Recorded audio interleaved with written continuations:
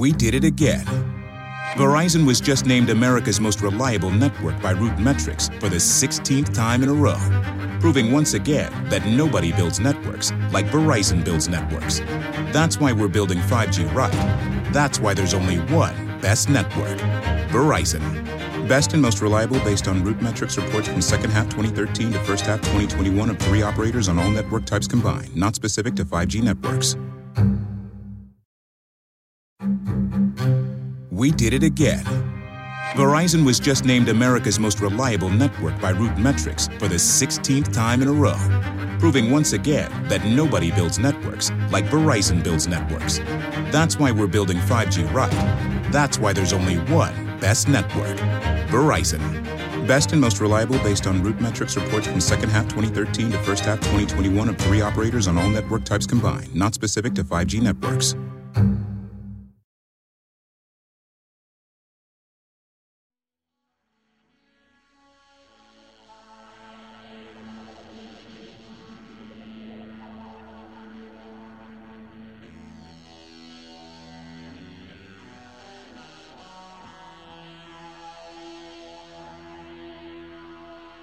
This may seem a bit weird.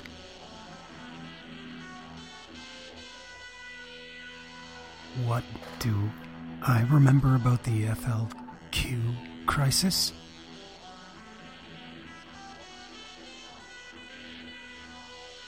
Everything a 6-year-old child would remember.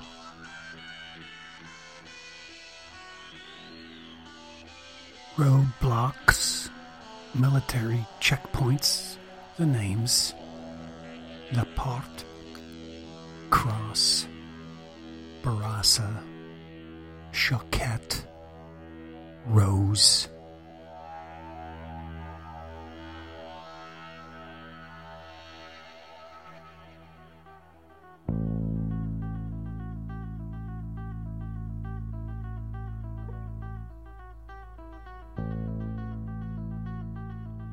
I found something recently, something that may be instructive.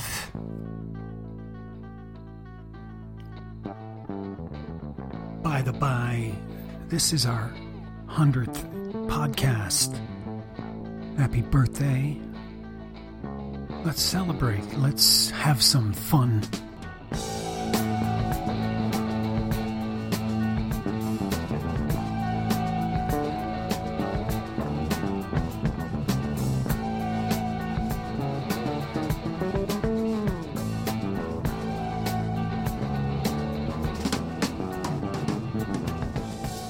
We're gonna take the long way home today. I'm gonna go a ways out of our way until we eventually come back towards the end and finally talk about murder.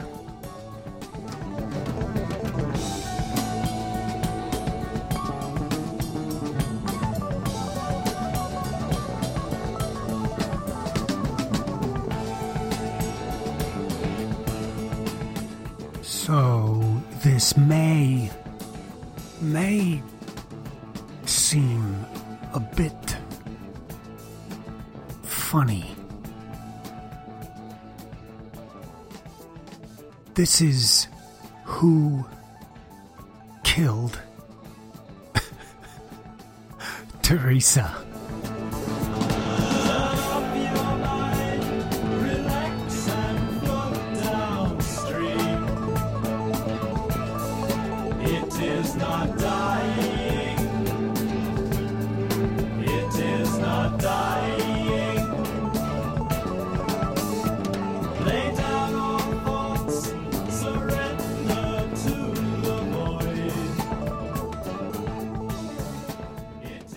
Our 100th podcast.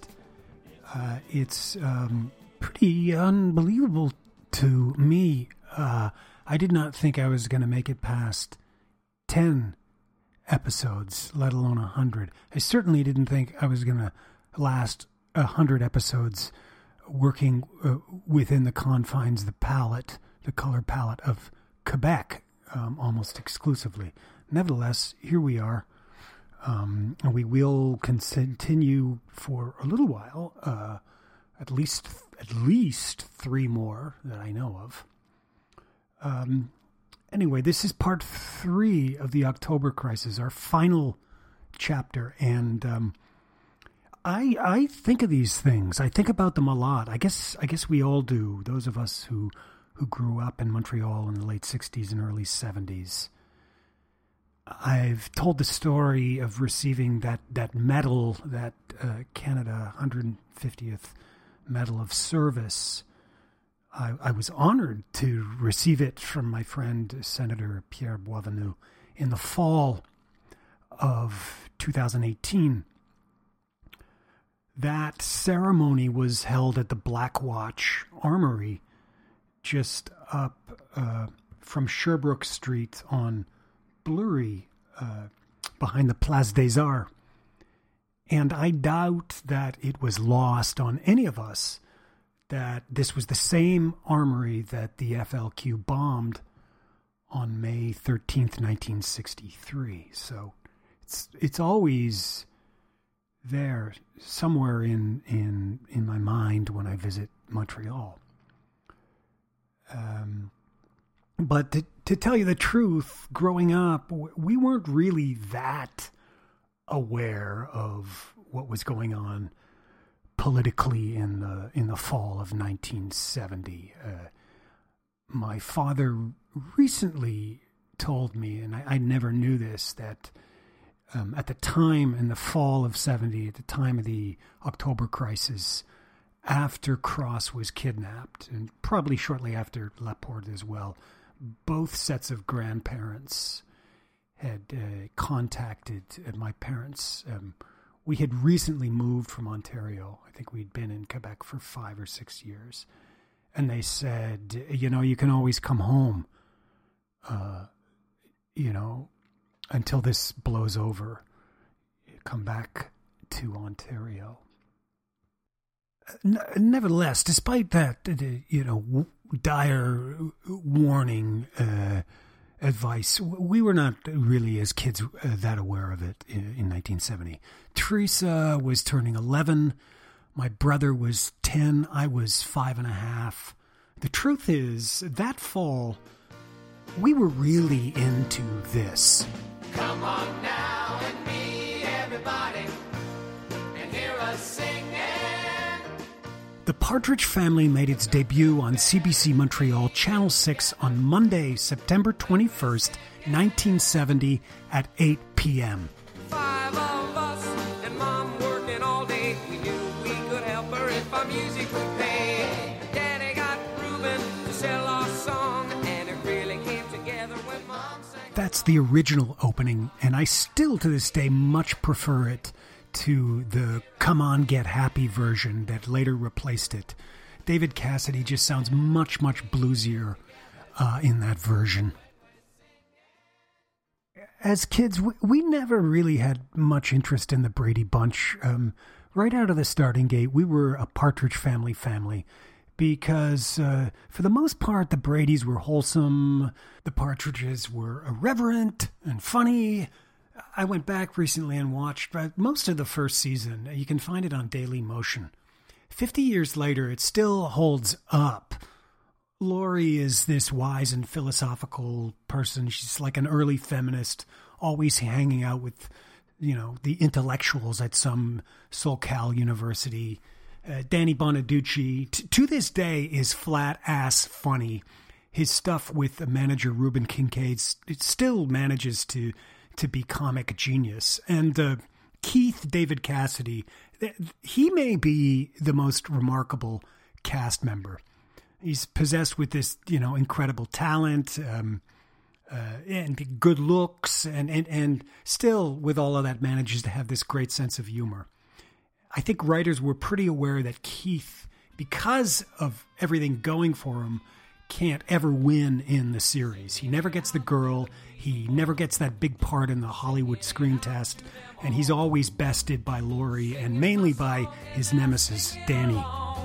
All of my problems are oh so small. All of my problems are so small. I said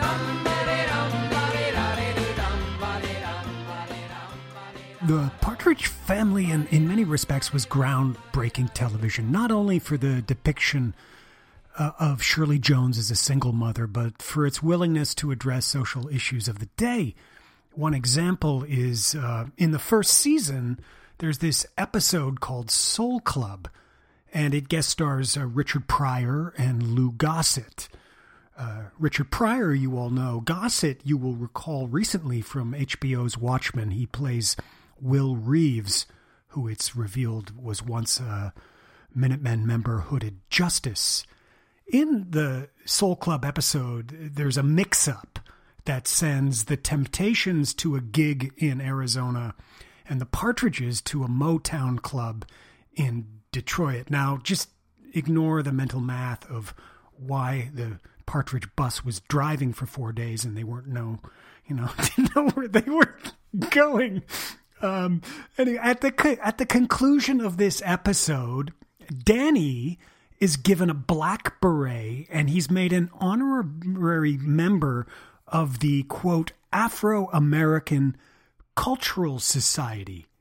Now back up a bit. Soul Club premiered in January 1971. That means that the show was filmed in the summer of 1970, when the younger cast members were off from school. So Fred Hampton and Mark Clark were killed by law enforcement in Chicago just 6 months prior to filming in December 1969. So think of that context. In the summer of 1970, with like revolution in the air, on the cusp of the FLQ crisis in Canada, in Quebec, Danny is made an honorary member of the Black Panthers.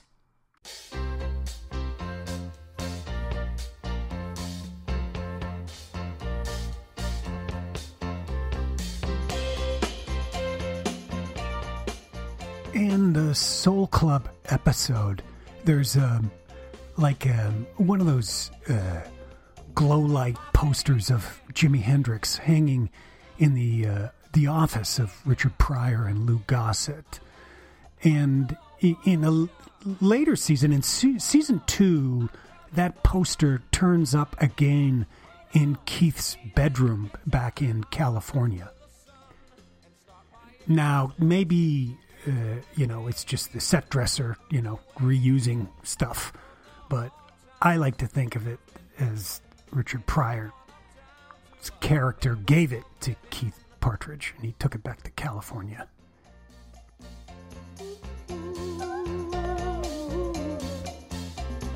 She's not a beauty and she don't wear fine clothes. Of the FLQ's relationship to the Black Panthers, kidnappee James Cross had this to say. The kidnappers claimed to be Marxist anarchists, but I could find no trace of deep intellectual thought of either of these movements. There was a certain amount of influence from the various movements of the 1960s which swept the United States, such as the Black Panthers, but I do not think they had any strong intellectual connections.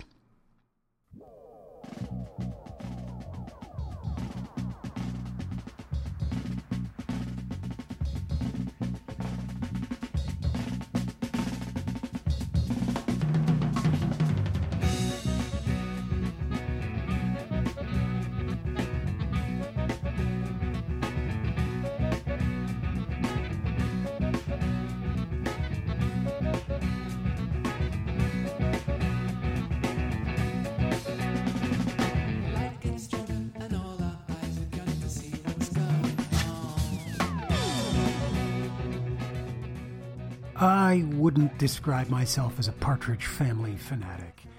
to be perfectly honest, we didn't much like the music back then, or we pretended that we didn't like it. We would have referred to it in those days by the word sucky. And anyway, Teresa was about to take us to new musical territory. The Who's Tommy, Pink Floyd, Janis Joplin, which is really unfortunate because I don't think David Cassidy much liked the music either. He was a guy who really desperately, urgently wanted to rock out, a la Joplin, Hendrix. That was really his style. It was the studio and the industry that pegged him, pigeonholed him into this kind of Tiger Beat image, which he chafed at. I own like 2 pieces of Partridge Family memorabilia. I have one trading card. Coincidentally, it's the card from the Soul Club episode. It has Danny on the front and the lyrics to Bandala on the back. And I own the Milton Bradley Partridge Family board game. At one time, we owned the second album up to date. Now, this brings us to an interesting bit of trivia. My original podcast idea 4 years ago was not a true crime version of Who Killed Teresa. Originally, I was going to do a podcast with my daughters called Board Game. The idea was that every week I'd introduce the current generation, weaned on a diet of Nintendo and PS4, to a traditional 70s parlor game like Clue or Masterpiece or The Game of Life. And the fun would be, what fun, would be figuring out, this generation, figuring out how to play the game. The fun for you, a listener, would be the added monotony of of listening to my daughters play something that was entirely visual. Get it? Board game. Aren't you glad I switched to true crime? No, the idea for board game never survived beyond a pilot, but that pilot, it's never been aired, but it survives. And as it happens, the inaugural board game episode was, in fact, the Milton Bradley Partridge Family game. So for kicks and giggles, here it is.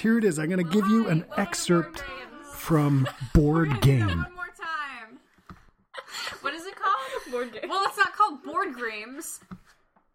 Hi, welcome to Board Games. I'm your host, Grace Allure, here with my co-hosts. Today we're playing the Partridge Family game. It's a family of partridges. Oh boy. That was my joke. Oh my gosh, you can be Mom, Lori, Danny, or Keith. I want to be Keith. I'm Keith. No, is there Dad? No, you can be Danny. There's no Dad in the picture. There's no Dad. Really, do you want to be Lori or Mom? I want to be Lori. I want to be Keith. I'm Keith.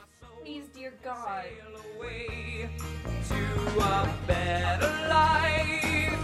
That'll be the day. That'll be the day. And when the silence is broken and words There's a video I made of some home movies. I'll post it up on the website. It's from the fall of 1970. 2 birthday parties. The second one being my brother's 10th birthday. And we look very much of the style under the influence of the Partridge Family. Teresa's in this Lori Partridge macrame poncho. My behavior clearly influenced by Danny Bonaducci in Exuberance. My brother, not unlike Keith, especially his hair.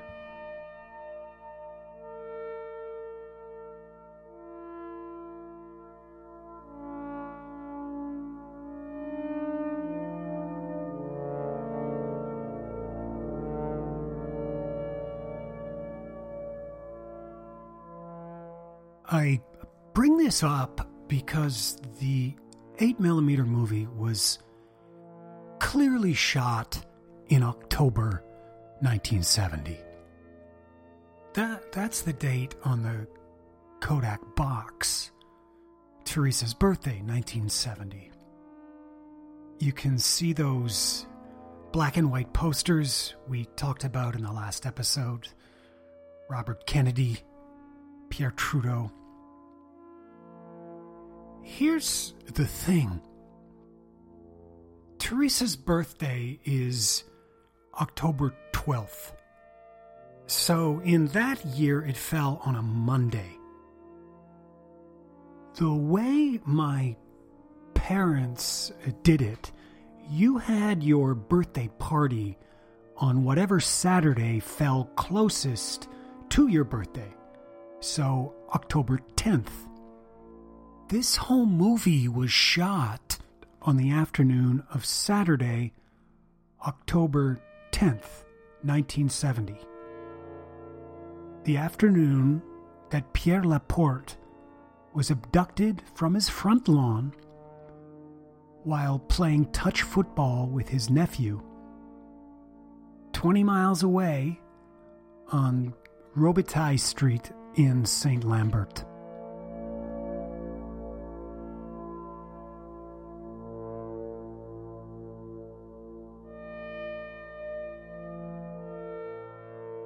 Opening presents and eating birthday cake. That's what we were doing during the October crisis.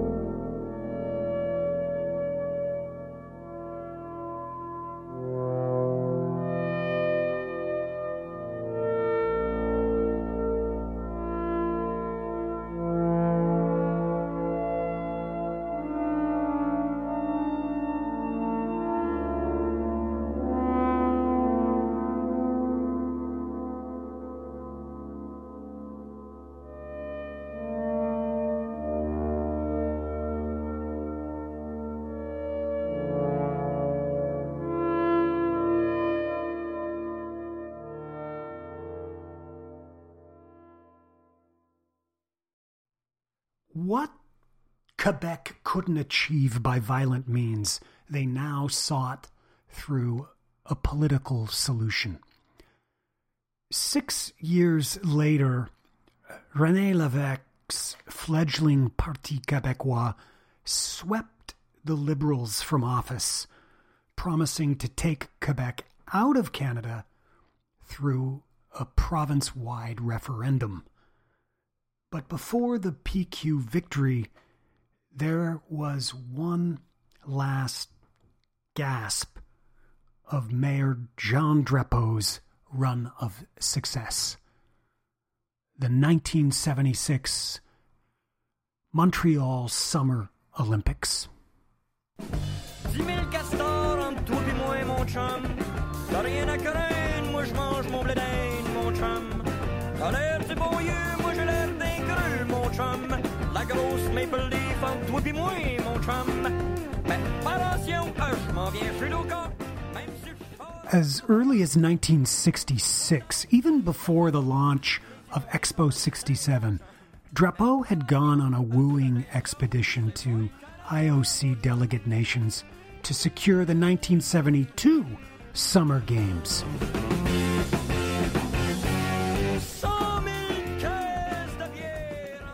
Montreal lost out to Munich, which may have been fortunate. Imagine how that had turned out if what befell the Olympic Village in Munich had unfolded in Montreal and at the Dorval Airport. In fact, as a result of the Black September Massacre in 72, security at the Montreal Games 4 years later was ultra tight. It was all hands on decks with the federal, provincial, and local law enforcement agencies all pitching in. No one wanted a repeat of Munich, let alone a revisit of October 1970.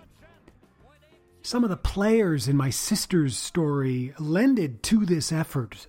Robert Bulak, the private detective hired by my father to locate Teresa, and I believe Leo Hamel, the small-town police chief from Lennoxville, both worked security detail for the 76 Summer Games. Even members of Quebec's militia units, such as the Sherbrooke Hussars, joined the effort that summer. Things started as they always did with the Drapeau project, with the promise of greatness then quickly spiraled out of control into some measure of disaster. By the fall of 1975, Montreal Mayor Drapeau realized that the debt for the Olympics would surpass $600 million. So then Robert Bourassa and the province intervened to ensure the project wouldn't be canceled and that construction would be completed on time. Several cost-cutting measures are taken, including the suspension of construction of the Olympic Stadium tower and the retractable roof. Those would come much later. Tickets went on sale in May 1975 exclusively at Eaton's department stores, and I well remember accompanying my father to downtown Eaton's, the branch on St. Catherine's Street, to purchase our tickets. I don't know why he chose downtown. The Point Claire department store was certainly closer to us, but perhaps there was a better selection downtown at the main branch. I remember this exceptionally long line, and we came out of there with tickets for, I think, rowing. I know rowing, the decathlon. Yeah, we saw Bruce Jenner, and a quarterfinal football match. We saw East Germany beat France 4-0. Now, this would have been either, it was on a Saturday in May, so it was either Saturday the 10th or the 17th. So it may well have occurred the eve weekend before Diane Deary and Mario Corbet were murdered 10 miles away across the St. Lawrence River in Longueuil on Tuesday, May 20th.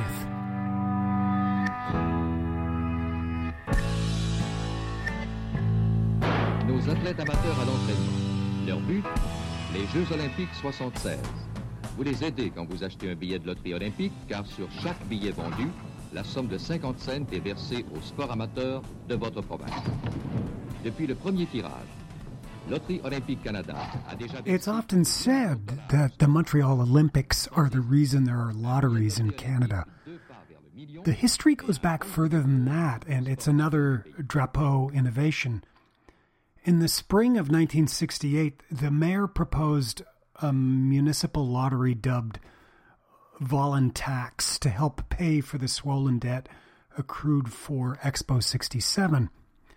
Montreal residents bought $2 tickets for a chance to win $10,000 in prize money.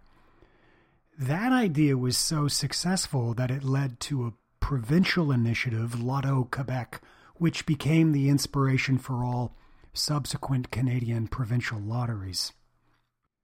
Then in 1974, with another Montreal World event facing yet another cash shortfall, the Canadian federal government also, and again on the hook for Montreal's financial missteps, looked to the lottery model. The Fed sold $10 tickets this time across the country for the chance to win a $1 million tax-free jackpot, the biggest lottery payout in the world at that time. And with the lottery, they thereby raised $15 million for the Montreal Olympic Games. Where can you win $1 million cash tax-free? Olympic Lottery Canada. There are 3 prizes of $1 million each. Now, since we are sort of weaving a tapestry with past episodes, past cold cases, the mention of Margaret Coleman last time, and Diane Deary, Mario Corbet this time, it does It is worth mentioning that in the summer of '76, the duo Jocelyn Baudouin and René Lessard the intention was to cut short their vagabondage tour of Lac Saint-Jean because they had tickets to the Montreal Olympics and they wanted to come back and see that in July. They never made it. Baudouin's body was found 20 miles outside of Montreal, southeast, not far from, again, the hideout of the cell that included the Rose brothers from the October crisis, albeit I've been not forcing a connection there. The Roses, the cell members were long in prison by that point. Difference between 70 and 76, but as I say, thematically, since we're talking about the Olympics, it does no harm to mention that the Baudouin and Lessard's destination that summer was the Olympic Games in Montreal. Not to be outdone by the spending frenzy, the Montreal police also got into the act. Montreal MUC police spent what was then a whopping $48,000 on a mobile command unit that within a year was being described as a white elephant. In the spring of 1976, the Police Security Council ordered, and you always had this oversight board buying things for the police. They couldn't do it themselves because they couldn't be trusted to be responsible, but the Police Security Council was no better. So they order what, for all purposes, was a mobile home from Camp Wagon Limited, a company outside Quebec City that specialized in building ambulances but had no experience in police security vehicles. And according to a Camp Wagon official, everything was rushed and top secret. We had no idea what the mobile home was to be used for, except that it played a part in Olympic security. Normally, a job like this would take 6 months, not 2. The Security Council employee who contacted us insisted that only a Quebec company would get the contract. The mobile command unit, and you know the punchline, ended up being built in Owen Sound, Ontario, birthplace of Canadian painter Tom Thompson. In the end, the mobile command vehicle only ever saw 30 days of service before being scrapped and auctioned off. By the time technicians installed 1,500 pounds of equipment, the truck was too heavy and bounced like a rocking chair when driven down the road. And you tried so hard to get there. And you tried so hard to get there. The venues for the Olympics were scattered across the city. The main campus was located in Montreal's East End at Sherbrooke Street and Pie-Neuf. This is where the stadium was constructed, location of the cycling velodrome, athletes' village, Olympic pool with boxing and wrestling, hosted at the nearby Maurice Richard Arena. Other venues included the Canals from Expo and Man in His World, which were repurposed for rowing, the Montreal Forum for gymnastics and basketball, site of the Richard riot, the Paul Sauvé Arena for volleyball, where many a separatist rally was held. You are never far from home. And that was like quiet, and we were left with light hate. So smashed what was left to be smashed. I'm Zero, the hero, and my head has floated away in the sky, don't know why. And down this space There was an arts component to the Summer Games. Or at least, that was the plan.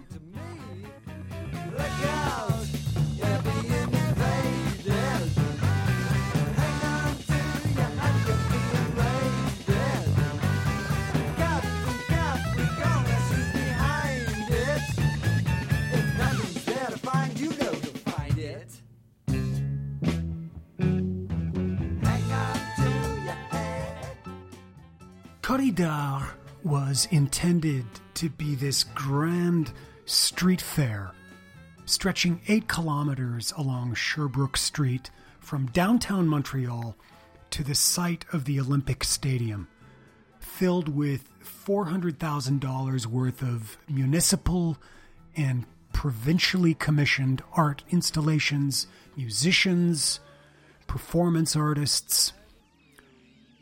Mayor Drapeau couldn't have cared less.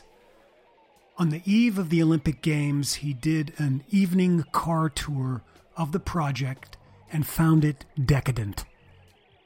In a move on par with the worst artistic repressions of the Soviet and Nazi eras, Drapeau ordered the installation destroyed. So on the night of July 13th, 1976, municipal workers supervised by the Montreal police ripped down the works of some of the city's best-known artists and had it all carted to the junk heap. Writing in the Village Voice, Annette Kuhn called it the rape of Sherbrooke, an orgy of municipally sponsored vandalism. Demons out of the mind coming to get you. Until you clean, the devil won't forget you. Hang on to your Despite his even-tempered milquetoast appearance, Drapeau was a bit of a puritanical hothead. He was once described by an opponent as a combination of Walt Disney and Al Capone. And it's worth remembering that his rise to success in the early 50s was largely backed by conservative nationalist Premier Maurice Duplessis. Drapeau ordered the partial clear-cutting of the park at the top of Mount Royal because he had heard stories of homosexual encounters in the woods. Both Expo 67 and the Olympics gave way to slum clearance initiatives and urban renewal. He loved skyscrapers and shopping malls. He was not above advocating for highways and boulevards running through residential neighborhoods simply because he disliked the local representative. Drapeau would have felt perfectly at home in Robert Moses's urban world and completely at odds with Jane Jacobs' The Death and Life of Great American Cities. Corridor would have presented to Drapeau none too subtle reminders that not all of his great civic endeavors were appreciated. Among the artworks deemed, quote, ugly by Monsieur le Maire was Melvin Charney's Les Maisons de la Rue Sherbrooke, which consisted of a scaffolded facade of Victorian homes erected in front of a vacant lot. Another artwork was simply a giant cross, similar to the one that's currently on top of Mount Royal, laying on its side, suggesting that the cross was in need of a rest. Jean Drapeau eventually and finally would receive his comeuppance. 3 months after the closing ceremonies, René Lévesque's Parti Québécois swept into power, assuming control of the Quebec provincial government, and they immediately launch a full-scale public inquiry into the Olympics and, Montreal's municipal administration, despite the fact that 2 years earlier there had already been a Montreal construction inquiry. You'll recall some of this from last summer's podcast, Downward Spiral, the L'Affaire Matix and the Poitras Commission. There's more details in that broadcast. And in it, we talk about the Malouf Commission, who looked at the $1 billion plus cost overruns for the Olympics. And despite everything, Drapeau managing to survive and win the 1978 election. The Parti Québécois later passed a law forcing Montreal taxpayers to shoulder $200 million of Olympic debt. Drapeau had once famously stated that the Olympics can no more lose money than a man can have a baby. To this day, the Montreal Olympic Stadium is none too affectionately referred to as the Big O, or Big O-O-W-E, translation meaning the amount of money the public had to ultimately shill out for the event. The $1.5 billion price tag for the Olympic Games was finally laid to rest 30 years later when the last debt payment for the stadium was made in 2006, although Montrealers have long memories, and it still bites. Jean Drapeau would survive as mayor for another decade. He lost the election finally in 1986 and left office largely in disgrace. In interviews and speeches that election year, Drapeau characterized his opponent, Jean Doré, as a communist and a separatist.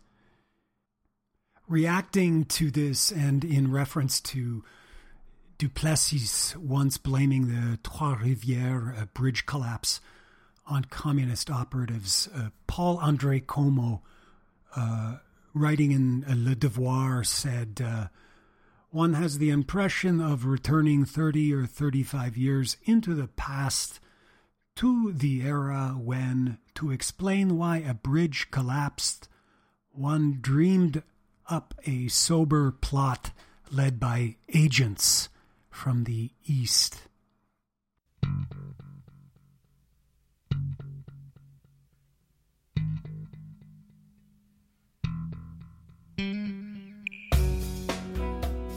The reign of René Lévesque and his Parti Québécois was short-lived. By 1980, it appeared Pierre Trudeau's tenure as Prime Minister of Canada seemed to be over. Lévesque's old rival had lost to Joe Clark in the election of 1979. But then the Conservatives were breathlessly swept from office in a vote of non-confidence. I know. The action thrill of the summer. It's like, hold on to your seats. It's Canadian politics. Anyway, with this abrupt change in fortune, the Liberals were left leaderless, and they asked Trudeau to come back and lead the party.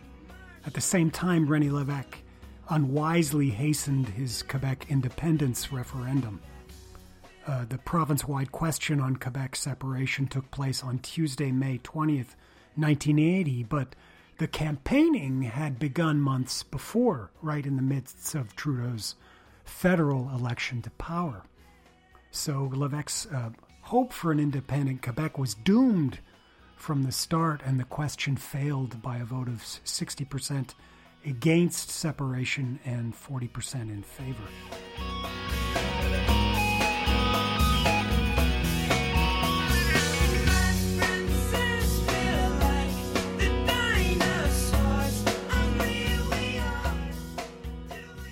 Lévesque's final defeat would come in 1981 in the Ottawa chapter known as the Night of the Long Knives, but that's a story that we'll need to wait for another day. We'll make great bets. We'll make great bets. We'll make great bets. We'll make great bets.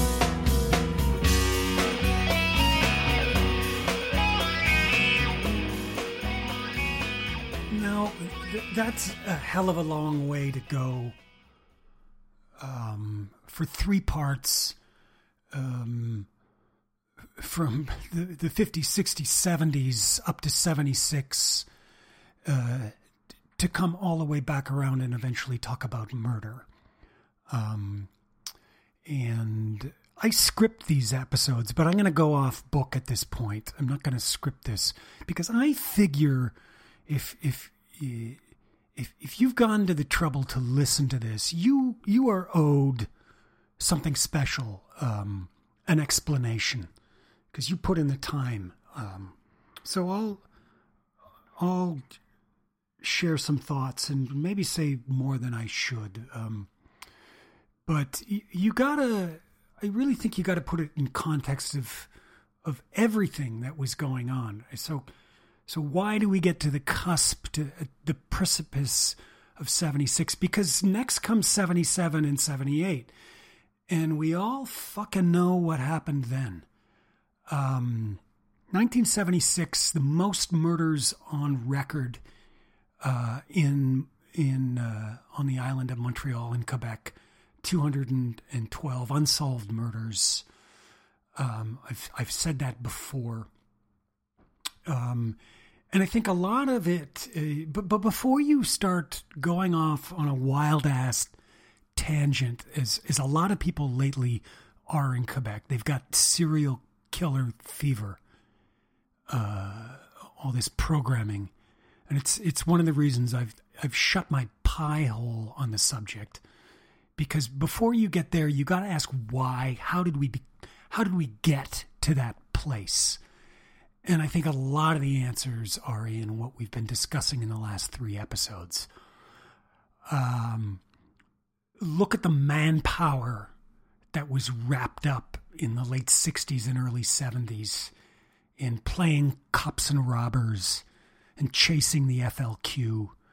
And after they were caught in 70s, the trial went on. So all that paperwork, all that due diligence that needed to be done by law enforcement. And then you got to look at the political leaders.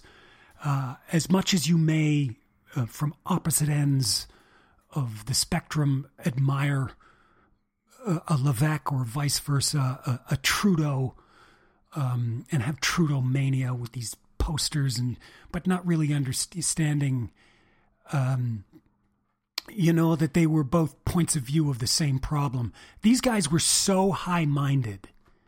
Do you really think the average person in Quebec gave a rat's ass about their Levesque and Trudeau's idealistic aspirations, and what it meant to be a Canadian and what it meant to be Quebecois when people were just trying to find a job?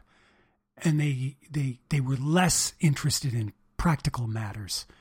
And I think when you have leadership at that level,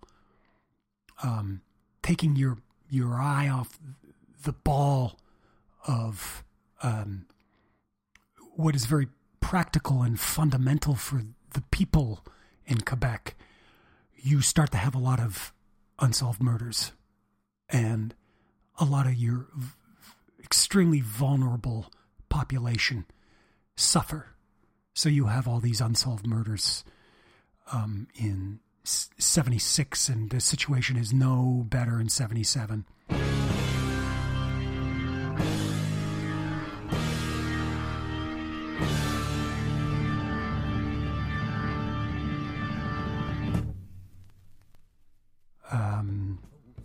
And you can talk about the boogeyman, you can talk about the monster on in the plateau, and on the Main.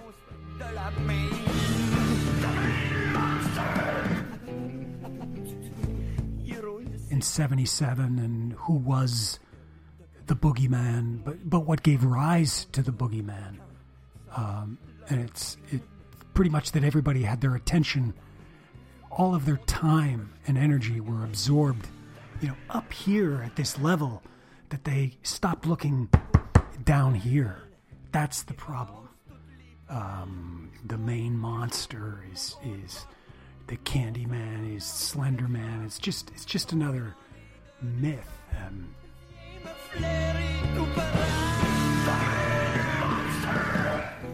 And I don't think people are looking closely enough at this, or with a measured, thoughtful consideration of it. I mean, I heard one guy express to me, who I won't embarrass them because it's embarrassing to say it. To suggest that he's sort of on it. He kind of mentioned the Quiet Revolution, but then jumped a step and said it was really the mini skirt that led to and promiscuous behavior. I'm not kidding.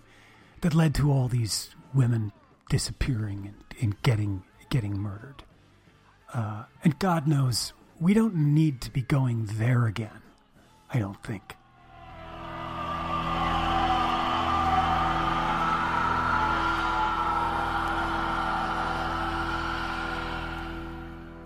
I'm somewhat dancing around this right now for reasons I think, if you've been listening, that are fairly obvious. At this point, there's only so much I can say. Incidentally, I think the Parti Québécois Justice Minister, Marc-André Bédard, was possibly one of the province's best justice ministers from 76 to 84. He just inherited a really, really bad hand. In fact, all of Lavec's cabinet were actually really, really good, really efficient at their jobs. They just inherited a fucking mess from the Liberals. Didn't quite get a chance to establish themselves and got overly branded with this separatist issue, which is unfortunate. And that's kind of partially my point. Is everything got cloaked in nationalism and separatism and these isms, federalism, and the people who suffered, the ones who were sacrificed, the ghosts who are long gone. The Priors, the Darians, the Blaze. Don't fault me because I'm just going. I'm freestyling now, so I don't get the Francine de Silvas, the Catherine Hawks, etc., etc., etc. Got short justice, got short shafted.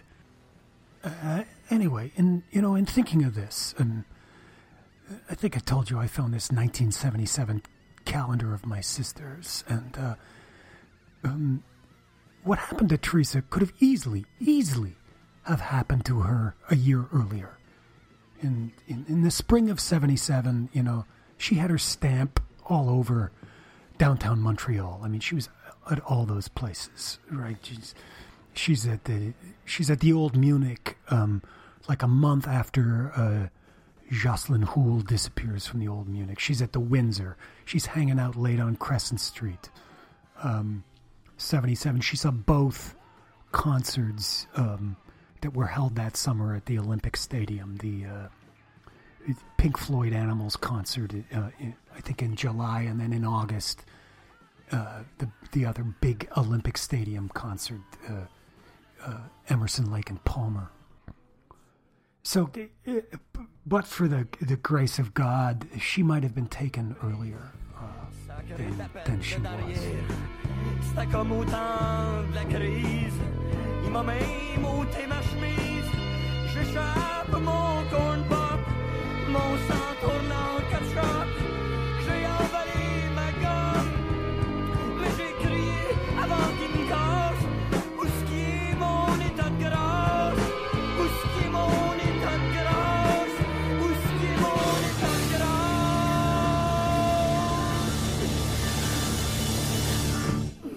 water.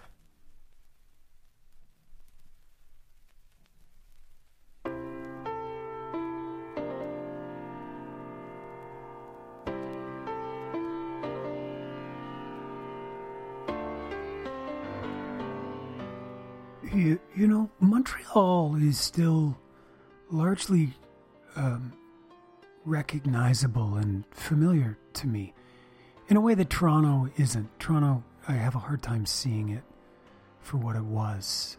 But Montreal, and the next time you go there, you know, I think you're going to have a new appreciation for it. On your typical vacation, you're going to hang out in old Montreal, you know, you're going to spend most of your time down there, which is really, really, you know, kind of touristy and commercial, and that's all right. But if you're down there, you know, on the wharf, you're going to look across the St. Lawrence and you're going to see that geodome, the American Pavilion of Expo 67, and you're going to have like this kind of appreciation for it. You're going to see the Jacques Cartier Bridge, you know, spanning across the St. Lawrence, and it's going to be maybe just a little more special to you. If you get a chance to go out east to Pineuf and Sherbrooke, which you might, because there's a beautiful botanical gardens there, and by chance you might decide to just kind of, you know, meander around the neighborhood, and if you turn a corner, you know, you might happen upon the Maurice Richard Arena, and there's this bronze statue out front of the Rocket Richard, and it'll take your breath away, guarantee it. You know, there was one time I was doing some work and I had to take the metro, to an East End station, and I got off the metro and I was walking down the street, and I turned around this corner, and there to the east was the Olympic Stadium, you know, with the tower, which eventually did get constructed, which was Drapeau's wish. And that took my breath away. I remember, I kind of went, because there it was. You know, it's vast and beautiful. And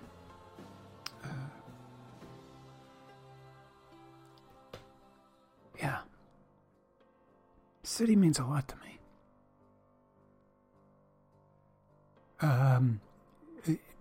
Briefly, as we go out, if you like the podcast, please rate it, share it with a friend, you know, retweet it, whatever. I'm on Twitter at JusticeGuy, at JUSTUSGUY, or the podcast proper on Twitter is at Teresa Lohr, TheresaAllore. There's a Facebook page, it's just called Teresa Lohr, the podcast. And as always, there's a website, teresalohr.com, TheresaAllore.com. A lot of good visual materials for today's episode that I'll post. You know, I don't do this often, but I have to. I appreciate very much everyone who listens. Means a lot to me, and particularly people who. Somebody contacted me and said, I didn't want to contact you because I didn't bother you, Mr. Allure. And I still find it hard that anyone calls me Mr. Allure. Because for myself, particularly when I'm living in this world, discussing this stuff, I'm still 13 or 14 years old. So please call me John. But there's a guy named Daniel who has listened to every single podcast. I think he does it during work, and he recommended this music to me. He said to me, I'm sure because you like prog rock, you know the Quebec band Vos Voisins, which means it's a terrific name for a band. It means your neighbors, Vos Voisins. And I didn't know them at all. One album wonder, flamed out in a flash of glory. The band, you know, sowed the seeds of their own destruction. Not only did they call their debut album, I think it's called Holocaust in Montreal. The cover is a replication of the tabloid Hello Police. It's just classic. I'll post it. Anyway, Daniel recommended Vos Voisins to me, and I just absolutely love them. I love finding new music, stuff I've never heard before. And this is definitely, I think, 1970s, early 70s Prague, which, that's my game. That's my sweet spot. So thanks, Daniel.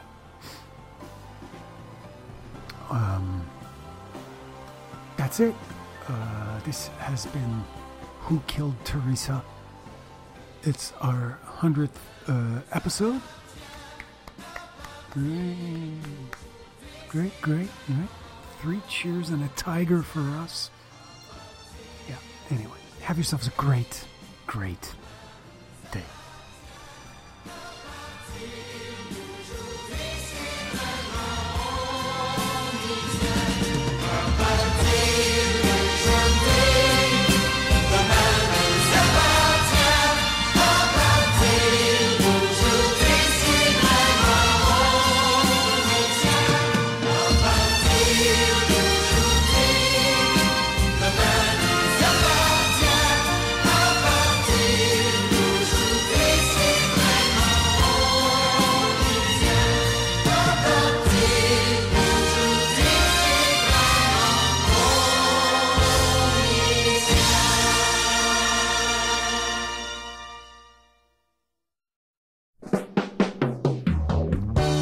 Le cœur sur le camp, les yeux absents.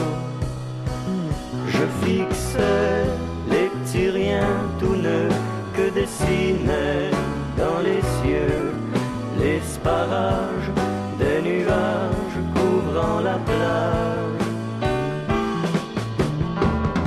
Soudain, je la vis, l'œil ébloui. Elle mangeait accroupi de tout petits poissons frits. Votre parlage, c'est le mariage sur la plage. Sa tête en feu s'est renversée, son cœur s'ouvrit en éventail.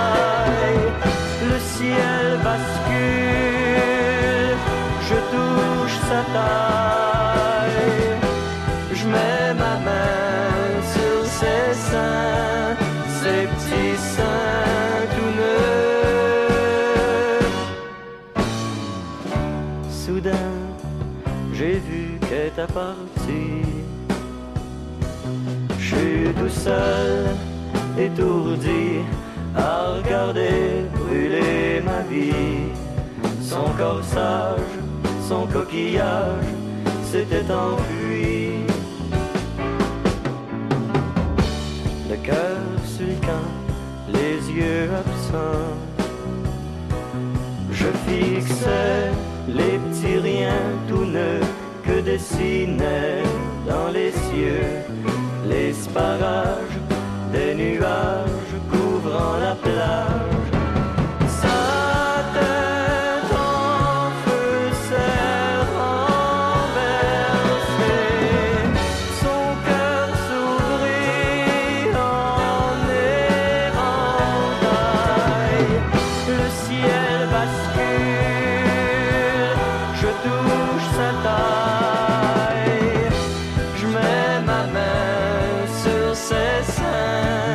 Ses petits seins tout neufs.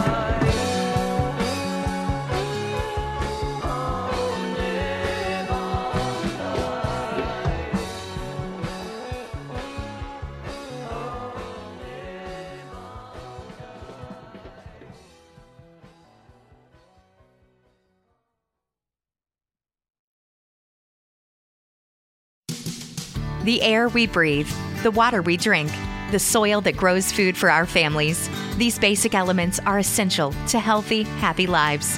America's corn growers think so too.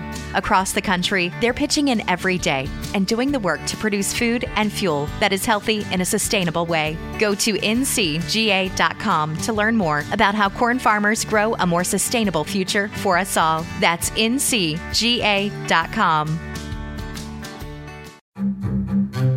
We did it again.